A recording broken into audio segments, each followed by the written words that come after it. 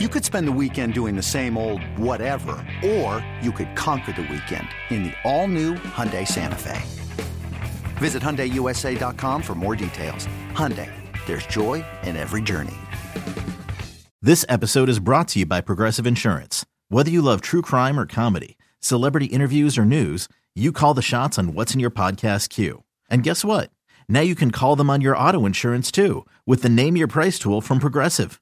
It works just the way it sounds. You tell Progressive how much you want to pay for car insurance, and they'll show you coverage options that fit your budget. Get your quote today at Progressive.com to join the over 28 million drivers who trust Progressive. Progressive Casualty Insurance Company and Affiliates. Price and coverage match limited by state law. With threats to our nation waiting around every corner, adaptability is more important than ever. When conditions change without notice, quick strategic thinking is crucial. And with obstacles consistently impending, determination is essential in overcoming them. It's this willingness, decisiveness, and resilience that sets Marines apart. With our fighting spirit, we don't just fight battles, we win them. Marines are the constant our nation counts on to fight the unknown. And through adaptable problem solving, we do just that. Learn more at Marines.com. Welcome to the Love of the Star podcast. I'm Bobby Belt, Dallas Cowboys insider for 105.3 The Fan in Dallas.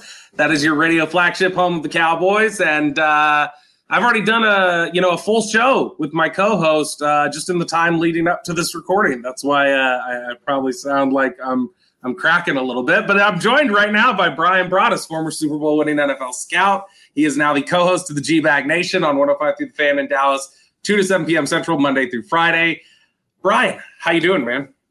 I'm doing very well, Bobby. It was a fun game from the Cowboys' point of view. A game that I kind of felt like that, when we did our picks last week, I felt like that Minnesota was a team that had kind of figured some things out. Offensively, defensively, they'd figure out how to win some close games. But the Cowboys went in there and they destroyed their will to compete. And after what happened with Green Bay the previous week, this was a really, really good win. I think against a good team. I know people think they're probably a little bit fraudulent, but I'm kind of everything that the Vikings were doing or going into this game. I thought they'd be able to do against the Cowboys, but great job by the Cowboys going and getting a really, really nice road victory. Yeah, Cowboys win this one 40-3. This is their fourth straight victory at the Vikings Stadium. What is it, US Bank Stadium or something like that? Fourth victory there. They've never lost since that stadium opened. Fun fact, Brian, this is the first time the Cowboys have gone into that stadium with their starting quarterback. Because the first year it was Romo was hurt and Dak was playing. And then these last 2 years, it was Andy Dalton and Cooper Rush while Dak was out. So even though Dallas went in there with their starter, they kicked their ass so bad that they ended up having to put in their backup for a little bit anyway. So the backup quarterback has played in every game the Cowboys have played there, but complete dominance. Just running down some of these numbers, it was a 40-3 final. You had the Cowboys going 12 of 17 on third down. Absolutely ridiculous. That's one of those hidden stats there where if you convert 12 third downs, you're winning the game. I don't care whatever else there is on the peripheral stat sheet. If you convert 12 third downs, you're winning that football game. You're scoring a lot of points. Cowboys get 151 yards rushing. They average 10 yards per completion. Just complete dominance along the stat sheet for them. 37 minutes total time possession. Minnesota just could not get anything going of their own on offense. Dallas, a completely dominant effort overall. Brian, is this about as close to a perfect victory as the Cowboys could have had, just from the coaching staff and all three phases of the football team? Oh, absolutely. When you look at really all three phases, the things you were concerned about, with Minnesota's offense, their ability to run the football, they'd done a nice job of passing. They have three, I think, really good receivers. Probably have the best receiver in the league. There with Jefferson, and it was tough on him. It was tough on the Vikings, and I think the Vikings, if they look back, I think they were very cavalier, thinking like, you know what, hey, we're 8-1, we can run our offense, we'll be just fine. And, we could throw the ball, we could protect. If we have to run the ball, we'll be just fine. But, they learned a very, very bad lesson, is that if you allow the Cowboys just to rush the passer and play coverage on the back end, they're very capable of shutting you down. And, I think with Kevin O'Connell and what he did, with the offense, they had the first two possessions of the game. They get a 3rd and 3. They throw the ball. They get a sack from Parsons. Great play on the 3rd and 3, by the way, by Curse. They're going to run a pick route and get, and get the receiver across the middle of the field, and Thielen and Curse was standing right there waiting for him. They're playing zone coverage, and then now the ball gets pulled down, and and Cousins is taking off running, and that's when Parsons, you don't outrun Parsons, and that's a 3rd and 3. They didn't complete. They get down the second series. They have another 3rd and 2. They try and throw it again, incomplete. So, there's where Green Bay was more willing to run the football and keep running the football, even being down, they were willing to run the football. I think that's something that teams, if you watch this tape, if I gave you all the tape of the Dallas Cowboys defense and you watch game from the first game through what we had yesterday in Minneapolis, you would come away saying, okay, I don't want to throw the ball on these guys because the potential of them sacking me and creating negative plays. Yeah. But if you tell me I can run the ball, that might be my best path to victory. And I think the Vikings were very cavalier to think that they could just, roll out their offense. But they were 8-1. That's a very confident football team. And, unfortunately, if you're a Viking fan, you saw what happens if you just try and throw the ball completely on the Cowboys and not have really any balance at all. But good for Dan Quinn and the secondary and the pass rush and all the coaches for being ready for how the Vikings were going to play you in that game. You got a chance to look back, watch the tape, dive into this game a little bit more. The first thing I want to jump into and get your thoughts on, because I know this is something that you've talked about and that you were really high on. You mentioned Justin Jefferson, top receiver in the league by most measures. Trayvon Diggs shut him down, and this is nice now. This is 2 straight games, 2 straight years where Diggs has been matched up with him for most of the game and has really taken him away. Do you think this is just a function of Diggs leveling up his play and playing at a completely different level this season in 2022? Or do you think this is just a continuation of what we saw last year, and for some reason he's got Diggs's number, or he's got Justin Jefferson's number? I'll say this, and I believe you and I talked about this, one of the shows last week. If you were going to travel Diggs, which they did, then it was going to be up to everybody else to have to play their spots and be well. And I think the secondary did a nice job overall with the coverage. The thing about Diggs is he's not scared of Jefferson.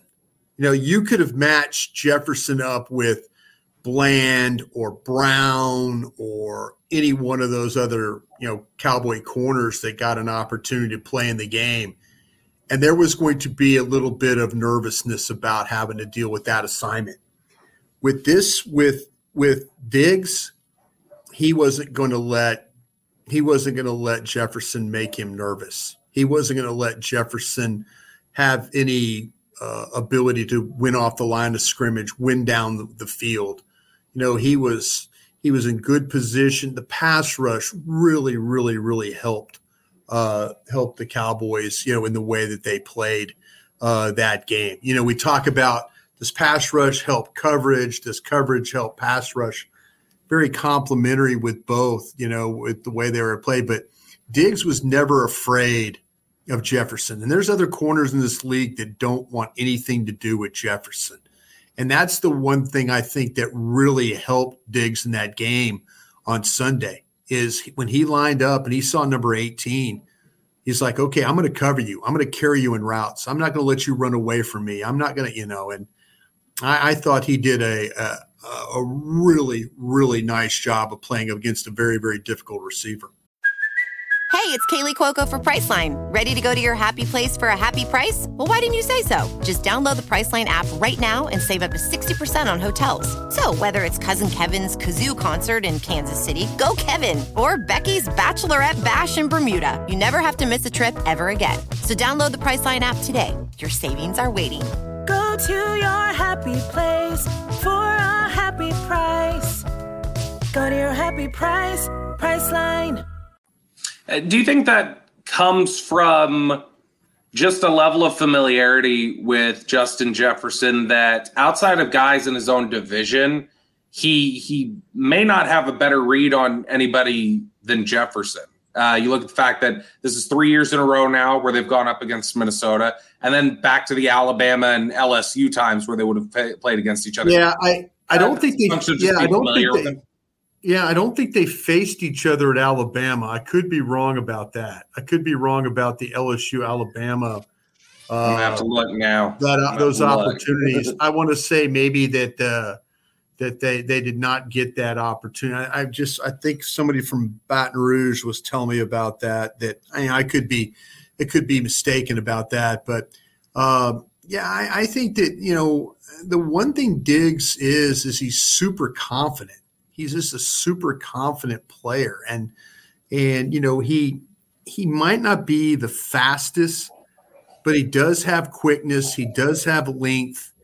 He does have that ability. It's you don't always see it with him in the run game with tackling coming downhill. He's like, listen, my job's a cover out here. And you'd want to believe that maybe he could play a little bit better in some of the run defense. But in the Cincinnati game, we've talked about this. Ball comes across the middle of the field. What does he do? He tackles back to back to get you off the field. And, those are the kinds of things he's very capable of doing. I just feel like that there's that ability of his. I mean, he's just not intimidated. And I think that helps him when, to face a guy again like Jefferson that is, can release off the line, makes contested catches, is going to make big plays throughout the game. Diggs wants, he's not going to let you have any of that stuff that I just talked about. Yeah. So I looked at, they did 2019. So they did get a chance to each other in 2019. Well, that was the national championship season then for LSU.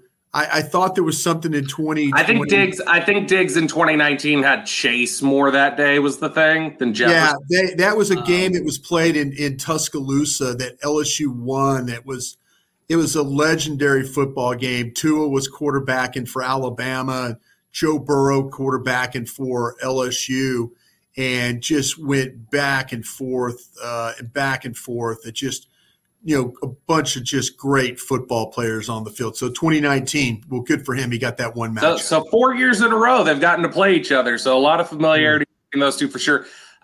Before I dive into anything else that you like, is there anything at all about this game you didn't like? Since I think that'd probably be easier to narrow down. Was there anything about this game in particular that, even if it's just a little thing, like, I didn't love this aspect, or maybe this guy didn't play so great while everybody else did. Was there anything about the game that you looked at and said, maybe this wasn't the best? Man, I really can't think of anything that just pretty much perfect. Just jumps off the page. The offensive line was outstanding. I'll say this, something that did jump off the page at me, but the Cowboys were able to make it up, is they tried to run Pollard on the goal line. Yeah.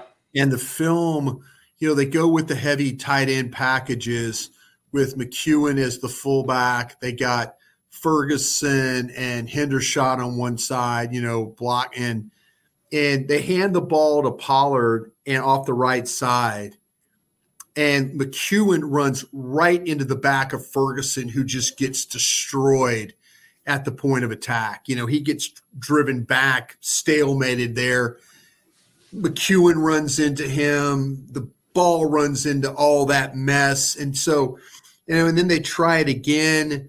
They don't get success, again with Pollard. And so what they do, they put Zeke in, and Zeke figures out, okay, if you're going to call that play off the right side, I'll press it right, but I'm going back to the left. He immediately said, I'm not going behind all that mess. I'm going where I feel like.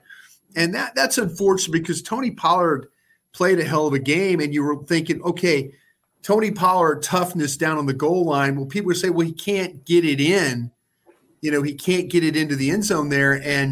But you look at the way the play was blocked, the 2 carries he had, he didn't have a chance. So that bothered me. But then they had to put Zeke in to make sure that – because Zeke's got a little bit better feel for how to find that little bit of that gap and just launch himself forward so he can get either a first down or get a touchdown. What stood out to you? I mean, Trayvon Diggs was a big part of this. We haven't even talked about Dak Prescott yet. He had a really efficient day. Tony Pollard was obviously fantastic. But what were some of the aspects of this game that really stood out to you? For Dak is what you're asking? For Dak or anybody else, who do you think played really excellent in this game? Yeah, I mean, I mentioned the offensive line. You got to Terrence Steele and him and Zach Martin together at run blocker, Tyler Biotish at center, some really good opportunities for McGovern and Tyler Smith. I mean, you got to call out all 5 of those guys for doing an outstanding job, not only protection, but in the running game. I thought they were really, really good. The receivers, I love the fact that we started to see one of the things that you and I, when we do the scouting report on Odell Beckham, is we talk about Beckham's ability to go snatch the football. And we saw that a couple of different times, from Michael Gallup. Ball's a little high. What does Michael Gallup do? He goes and gets it on a couple of different plays there. I thought he did an excellent job starting to come around a little bit, after what happened in the Green Bay and stuff. But, it's good to see him go out and feel a little bit better about himself and make some plays. Dak handled the offense exceptionally well. It's a very noisy, loud, difficult place. It didn't look like to me they busted any assignments when it came to checks or, you look at the pass that went on the wheel route to Pollard. He's looking over the defense, and now he's checking. He kind of understands what he's got. He's got this matchup, with Pollard on a linebacker, and then Schultz runs a beautiful route to clear the safety in the corner to that side, and then it allows Pollard to go up the field. So, Prescott handling that, the throws he made, the offensive line. We talked about, the running game, how it was defensively. I mean, I just, like I said, I think the Vikings played right into the Cowboys' hands trying to throw the football in this game. But, man, overall, and then special teams. Maher, I thought Maher's second 60-yard kick was better than his first 60-yard kick. And it just goes to show you, give the Cowboys some credit in the front office. This could be very much oh, no, we're going with Garibay. We think Garibay is the next big kicker. We love his leg. We love this about, this is the kid I'm talking about from Texas Tech that, after the draft, we were all like, Garibay, huh? Oh, okay, yeah, game-winning field goals, long field goals, Iowa State game, all this stuff. And then you're also, Haralahu, you're going, okay, well, I kind of know him. He's a strong leg guy, kind of, consistent, maybe doesn't have the depth that the other kickers have. But it was one of those games, they made a great call. They saw that they were having problems in training camp. They saw they were having problems in training camp with the return game. What do? They go out and get a big-time returner. The special teams have been outstanding for this football team. Luke Gifford has 5 tackles against Green Bay last week. It's kind of unheard of. So, they figured out some things front office wise and coaching wise for these guys, and it really, really showed up in that game yesterday.